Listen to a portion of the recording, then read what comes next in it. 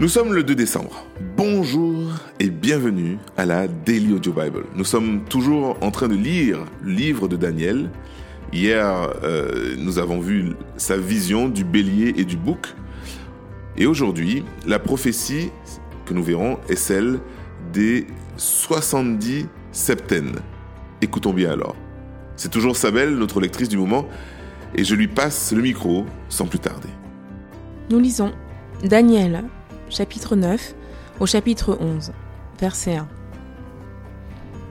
Durant la première année où Darius, fils de Xerxès de la dynastie Mède, régna sur le royaume babylonien, moi Daniel, je consultai les livres sacrés afin de comprendre la signification de ce que le Seigneur avait communiqué au prophète Jérémie concernant les 70 années pendant lesquelles Jérusalem devait être en ruine. Je me mis à jeûner et, vêtu d'habits en étoffe grossière, la tête couverte de cendres, je me tournai vers le Seigneur Dieu pour le prier et lui adresser des supplications. Je présentai au Seigneur mon Dieu cette prière de confession des péchés. Ah Seigneur, Dieu grand et redoutable, tu maintiens ton alliance avec ceux qui obéissent à tes commandements et tu restes fidèle envers ceux qui t'aiment. Nous avons désobéi, nous avons péché, nous sommes coupables, nous nous sommes révoltés contre toi, nous nous sommes détournés de tes commandements et de tes règles. Nous n'avons pas écouté tes serviteurs, les prophètes, qui ont parlé de ta part à nos rois, à nos chefs, à nos ancêtres et au peuple tout entier. Toi, Seigneur, tu es sans faute. Nous ne pouvons que nous humilier, comme en ce jour, nous, habitants de Jérusalem, gens de Juda et tous les autres Israélites, proches ou lointains, dispersés dans les pays où tu les as chassés à cause de leur infidélité à ton égard. Oui, Seigneur, honte à nous, à nos rois, nos chefs et nos ancêtres, car nous t'avons désobéi. Mais toi, Seigneur notre Dieu, dans ta bienveillance, tu nous pardonnes, bien que nous nous soyons révoltés contre toi. Nous ne t'avons pas écouté lorsque tu nous ordonnais d'obéir aux lois que tu nous communiquais par tes serviteurs, les prophètes. Le peuple d'Israël en entier a violé ta loi et s'est détourné pour ne pas écouter tes instructions. Alors à cause de nos désobéissances, la malédiction promise dans la loi de Moïse, ton serviteur, s'est déversée sur nous. Tu as réalisé ce que tu avais annoncé au sujet de nous-mêmes et des chefs qui nous gouvernent. Tu as fait venir sur nous à Jérusalem des malheurs tels qu'on n'en a jamais vu ailleurs dans le monde. Conformément à ce qui est écrit dans la loi de Moïse, tous ces malheurs nous sont arrivés. Et nous, Seigneur notre Dieu, nous ne t'avons pas supplié de t'apaiser. Nous ne nous sommes pas détournés de nos péchés. Nous n'avons pas tenu compte de ta ferme résolution. C'est pourquoi tu n'as pas manqué de faire venir sur nous tous ces malheurs. En effet, Seigneur notre Dieu, tu es juste dans tout ce que tu fais. Mais nous n'avons pas écouté tes instructions. Seigneur notre Dieu, lorsque tu as fait sortir ton peuple d'Égypte, grâce à ta force irrésistible, tu as acquis une renommée qui subsiste encore aujourd'hui. Mais nous avons désobéi et nous sommes coupables. Seigneur, renouvelle tes bienfaits. Détourne ton ardente colère de Jérusalem, ta ville, ta montagne sacrée. À cause de nos fautes et des péchés de nos ancêtres, les nations qui nous entourent couvrent d'insultes Jérusalem et ton peuple. Écoute donc, Seigneur notre Dieu, la prière et les supplications que je t'adresse. Par égard pour toi-même, regarde avec bonté ton sanctuaire dévasté. Mon Dieu, écoute bien, regarde attentivement, vois l'état de dévastation de notre ville, cette ville qui t'est consacrée. En te présentant nos supplications, nous ne comptons pas sur nos mérites, mais sur ton amour infini. Seigneur, écoute-nous. Seigneur, pardonne-nous. Seigneur, sois attentif. Par égard pour toi, mon Dieu, interviens sans tarder en faveur de cette ville et de ce peuple qui te sont consacrés. Je continue de prier, de confesser mes fautes et celles d'Israël mon peuple, et d'adresser mes supplications au Seigneur mon Dieu au sujet de sa montagne sacrée. Or, tandis que je priais ainsi, l'ange Gabriel, que j'avais vu dans ma vision précédente, s'approcha de moi, d'un vol rapide, à l'heure où l'on offre le sacrifice de l'après-midi. Il m'instruisit en me disant « Daniel, je suis venu maintenant pour éclairer ton intelligence. Dès que tu as commencé de supplier Dieu, un message a été prononcé de sa part et je suis venu te le communiquer. Car Dieu t'aime. Efforce-toi donc de comprendre ce message et de discerner le sens de la vision. Une période de 77 fois 7 ans a été fixée pour ton peuple et pour la ville où tu demeures. C'est nécessaire pour que la désobéissance prenne fin, que les fautes cessent et que les péchés soient pardonnés, pour que la justice éternelle se manifeste, que la vision et la prophétie s'accomplissent et que le temple de Dieu soit consacré de nouveau. Voici donc ce que tu dois savoir et comprendre.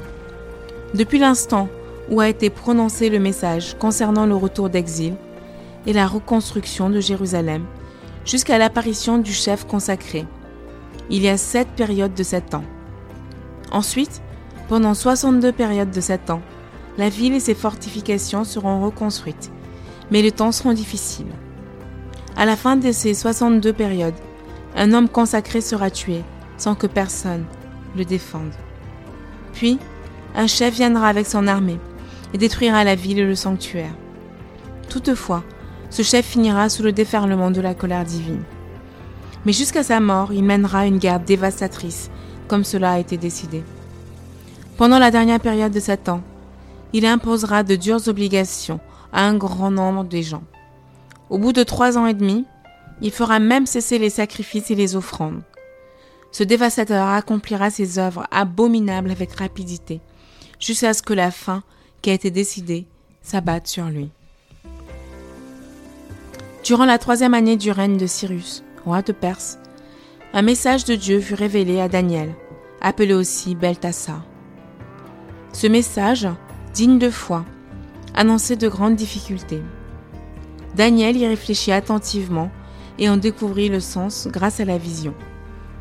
À cette époque, moi, Daniel, j'observais les rites de deuil pendant 3 semaines complètes. Je ne mangeais aucun mets délicat. Je ne consommais ni viande, ni vin. Et je renonçais à me parfumer la tête jusqu'à ce que ces 3 semaines soient passées. Le 24e jour du 1er mois, je me trouvais au bord du Tigre, le grand fleuve. Tandis que je regardais, j'aperçus un personnage vêtu d'habits de lin, avec une ceinture en or pur autour de la taille. Son corps ressemblait à une précieuse pierre. Son visage brillait comme un éclair. Ses yeux étaient pareils à des torches enflammées.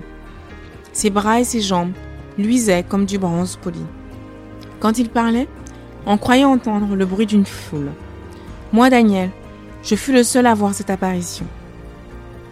Les gens qui m'entouraient ne virent rien, et pourtant, saisis de terreur, ils coururent se cacher. Je demeurai donc tout seul à contempler cette apparition impressionnante. Cependant, mes forces me quittèrent. Mon visage changea de couleur. Il devint difficile, et je ne retrouvais sans aucune énergie. J'entendis le personnage prononcer des paroles. Au bruit de sa voix, je perdis connaissance et m'écroulai, le visage contre terre. Alors une main me toucha et me fit tenir, tout tremblant, sur mes genoux et mes mains. Le personnage me dit « Daniel, toi que Dieu aime, efforce-toi de comprendre le sens des paroles que je t'adresse. Tiens-toi debout, car c'est auprès de toi que j'ai été envoyé en cet instant. » À ces mots, je me mis debout en tremblant encore. Il ajouta « N'aie pas peur, Daniel. Dès le 1er jour où tu as manifesté ton humble soumission envers ton Dieu, en ayant à cœur de comprendre ce qui se passait, ta prière a été entendue. Je me suis mise en route pour t'apporter la réponse. Mais l'ange protecteur de l'empire perse s'est opposé à moi pendant 21 jours, jusqu'au moment où Michel, l'un des principaux anges, est venu à mon aide. J'ai donc été retenu auprès des rois de Perse. Et maintenant, je viens pour te faire comprendre ce qui arrivera à ton peuple dans l'avenir, car voici encore une vision qui concerne ce temps-là. » Tandis qu'il m'adressait ces paroles, j'avais le regard fixé au sol et j'étais incapable de prononcer un mot.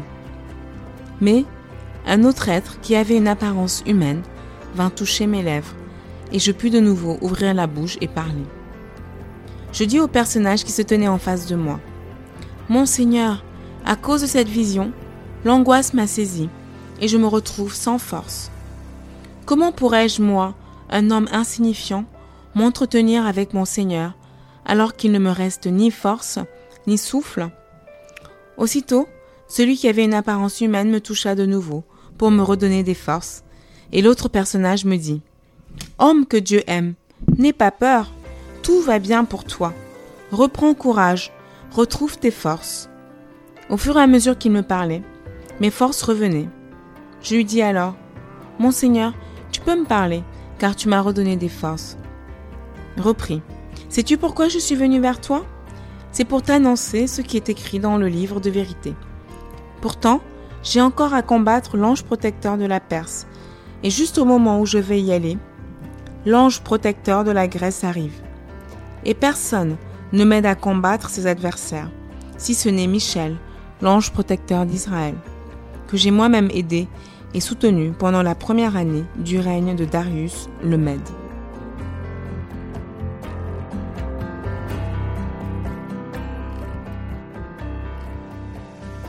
1 Jean 2, verset 18 à 1 Jean 3, verset 16. Mes enfants, voici la dernière heure. Vous avez entendu dire que l'adversaire du Christ va venir. Or, maintenant, de nombreux adversaires du Christ sont apparus et nous savons ainsi que nous sommes à la dernière heure. Ces gens qui nous ont quittés, mais ils n'étaient pas vraiment des nôtres. En effet, s'ils avaient été des nôtres, ils seraient restés avec nous. Mais ils nous ont quittés afin qu'il soit évident qu'aucun d'eux n'était vraiment des nôtres. Quant à vous, vous avez reçu le Saint-Esprit de la part du Christ, de sorte que vous connaissez tous la vérité. Donc, si je vous écris, ce n'est pas parce que vous ne connaissez pas la vérité, mais c'est bien parce que vous la connaissez. Vous savez aussi qu'aucun mensonge ne provient de la vérité. Qui est alors le menteur ? C'est celui qui déclare que Jésus n'est pas le Christ ? Celui-là est adversaire du Christ. Il rejette à la fois le Père et le Fils. En effet, celui qui rejette le Fils n'a pas non plus le Père. Celui qui reconnaît le Fils a également le Père. C'est pourquoi, prenez soin de garder dans votre cœur le message que vous avez entendu dès le commencement. Si vous gardez en vous ce que vous avez entendu dès le commencement, vous demeurerez vous aussi unis au Fils et au Père. Et voici ce que le Christ nous a promis, la vie éternelle. Je tenais à vous écrire ceci au sujet de ceux qui cherchent à vous égarer. Quant à vous, l'esprit que vous avez reçu du Christ demeure en vous. Vous n'avez donc pas besoin qu'on vous instruise. En effet, l'esprit vous instruit de tout. Il enseigne la vérité et non le mensonge. C'est pourquoi faites ce qu'il vous a enseigné. Demeurez unis au Christ. Oui, mes enfants, demeurez unis au Christ, afin que nous soyons pleins d'assurance quand il paraîtra et que nous n'ayons pas à rougir de honte devant lui le jour de sa venue. Vous savez que le Christ est juste. Par conséquent, vous devez aussi savoir que quiconque fait ce qui est juste est enfant de Dieu. Voyez à quel point le Père nous a aimés. Son amour est tel que nous sommes appelés enfants de Dieu, et c'est ce que nous sommes réellement. Voici pourquoi le monde ne nous connaît pas. Il n'a pas connu Dieu. Mes chers amis, nous sommes maintenant enfants de Dieu, mais ce que nous deviendrons n'est pas encore clairement révélé. Cependant, nous savons ceci. Quand le Christ paraîtra, nous deviendrons semblables à lui, parce que nous le verrons tel qu'il est. Quiconque met une telle espérance en lui sera pur, comme Jésus-Christ lui-même est pur. Quiconque pêche s'oppose à la loi de Dieu, car le péché est la révolte contre cette loi. Vous le savez, Jésus-Christ est apparu pour enlever les péchés. Il n'y a pas de péché en lui. Ainsi, quiconque demeure uni à lui cesse de pécher. Mais celui qui continue à pécher prouve par là qu'il ne l'a pas vu et ne l'a pas connu. Mes enfants, ne vous laissez égarer par personne. Celui qui fait ce qui est juste est lui-même juste, comme Jésus-Christ est juste. Celui qui continue à pécher appartient au diable, car le diable a péché dès le commencement. Le Fils de Dieu est apparu précisément pour détruire les œuvres du diable. Quiconque est devenu enfant de Dieu cesse de pécher, car la puissance de vie de Dieu agit en lui. Puisque Dieu est son Père, il ne peut pas continuer à pécher. Voici ce qui distingue clairement les enfants de Dieu des enfants du diable. Quiconque ne fait pas ce qui est juste ou n'aime pas son frère n'appartient pas à Dieu. En effet, voici le message que vous avez entendu dès le commencement. Aimons-nous les uns les autres. Ne soyons pas comme Caïn. Il appartenait au mauvais et tua son frère. Et pourquoi le tua-t-il ? Parce que les actions de Caïn étaient mauvaises, tandis que celles de son frère étaient justes. Ne vous étonnez pas, frères, si les gens de ce monde vous haïssent. Nous savons que nous sommes passés de la mort à la vie. Nous le savons parce que nous aimons nos frères. Celui qui n'aime pas est encore sous le pouvoir de la mort. Quiconque a de la haine pour son frère est un meurtrier. Or, vous savez qu'aucun meurtrier n'a de place en lui pour la vie éternelle. Voici comment nous savons ce qu'est l'amour. Jésus-Christ a donné sa vie pour nous. Donc nous aussi, nous devons être prêts à donner notre vie pour nos frères.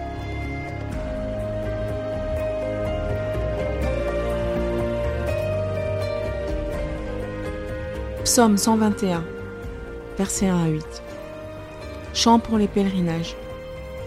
Je regarde vers les montagnes. Y a-t-il quelqu'un qui pourra me secourir ? Pour moi, le secours vient du Seigneur, qui a fait le ciel et la terre.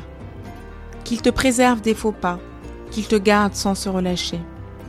Lui qui garde Israël sans se relâcher, sans dormir. Il te gardera, il restera à tes côtés, comme une ombre protectrice.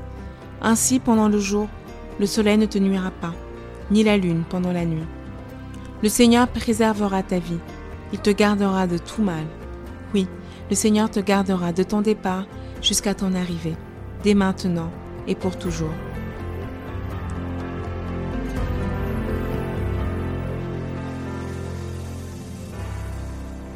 Proverbe 28, versets 27 et 28.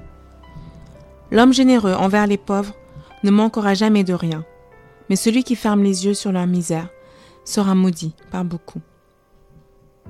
Quand les méchants l'emportent, chacun se met à l'abri. Lorsqu'ils sont renversés, beaucoup de justes se manifestent.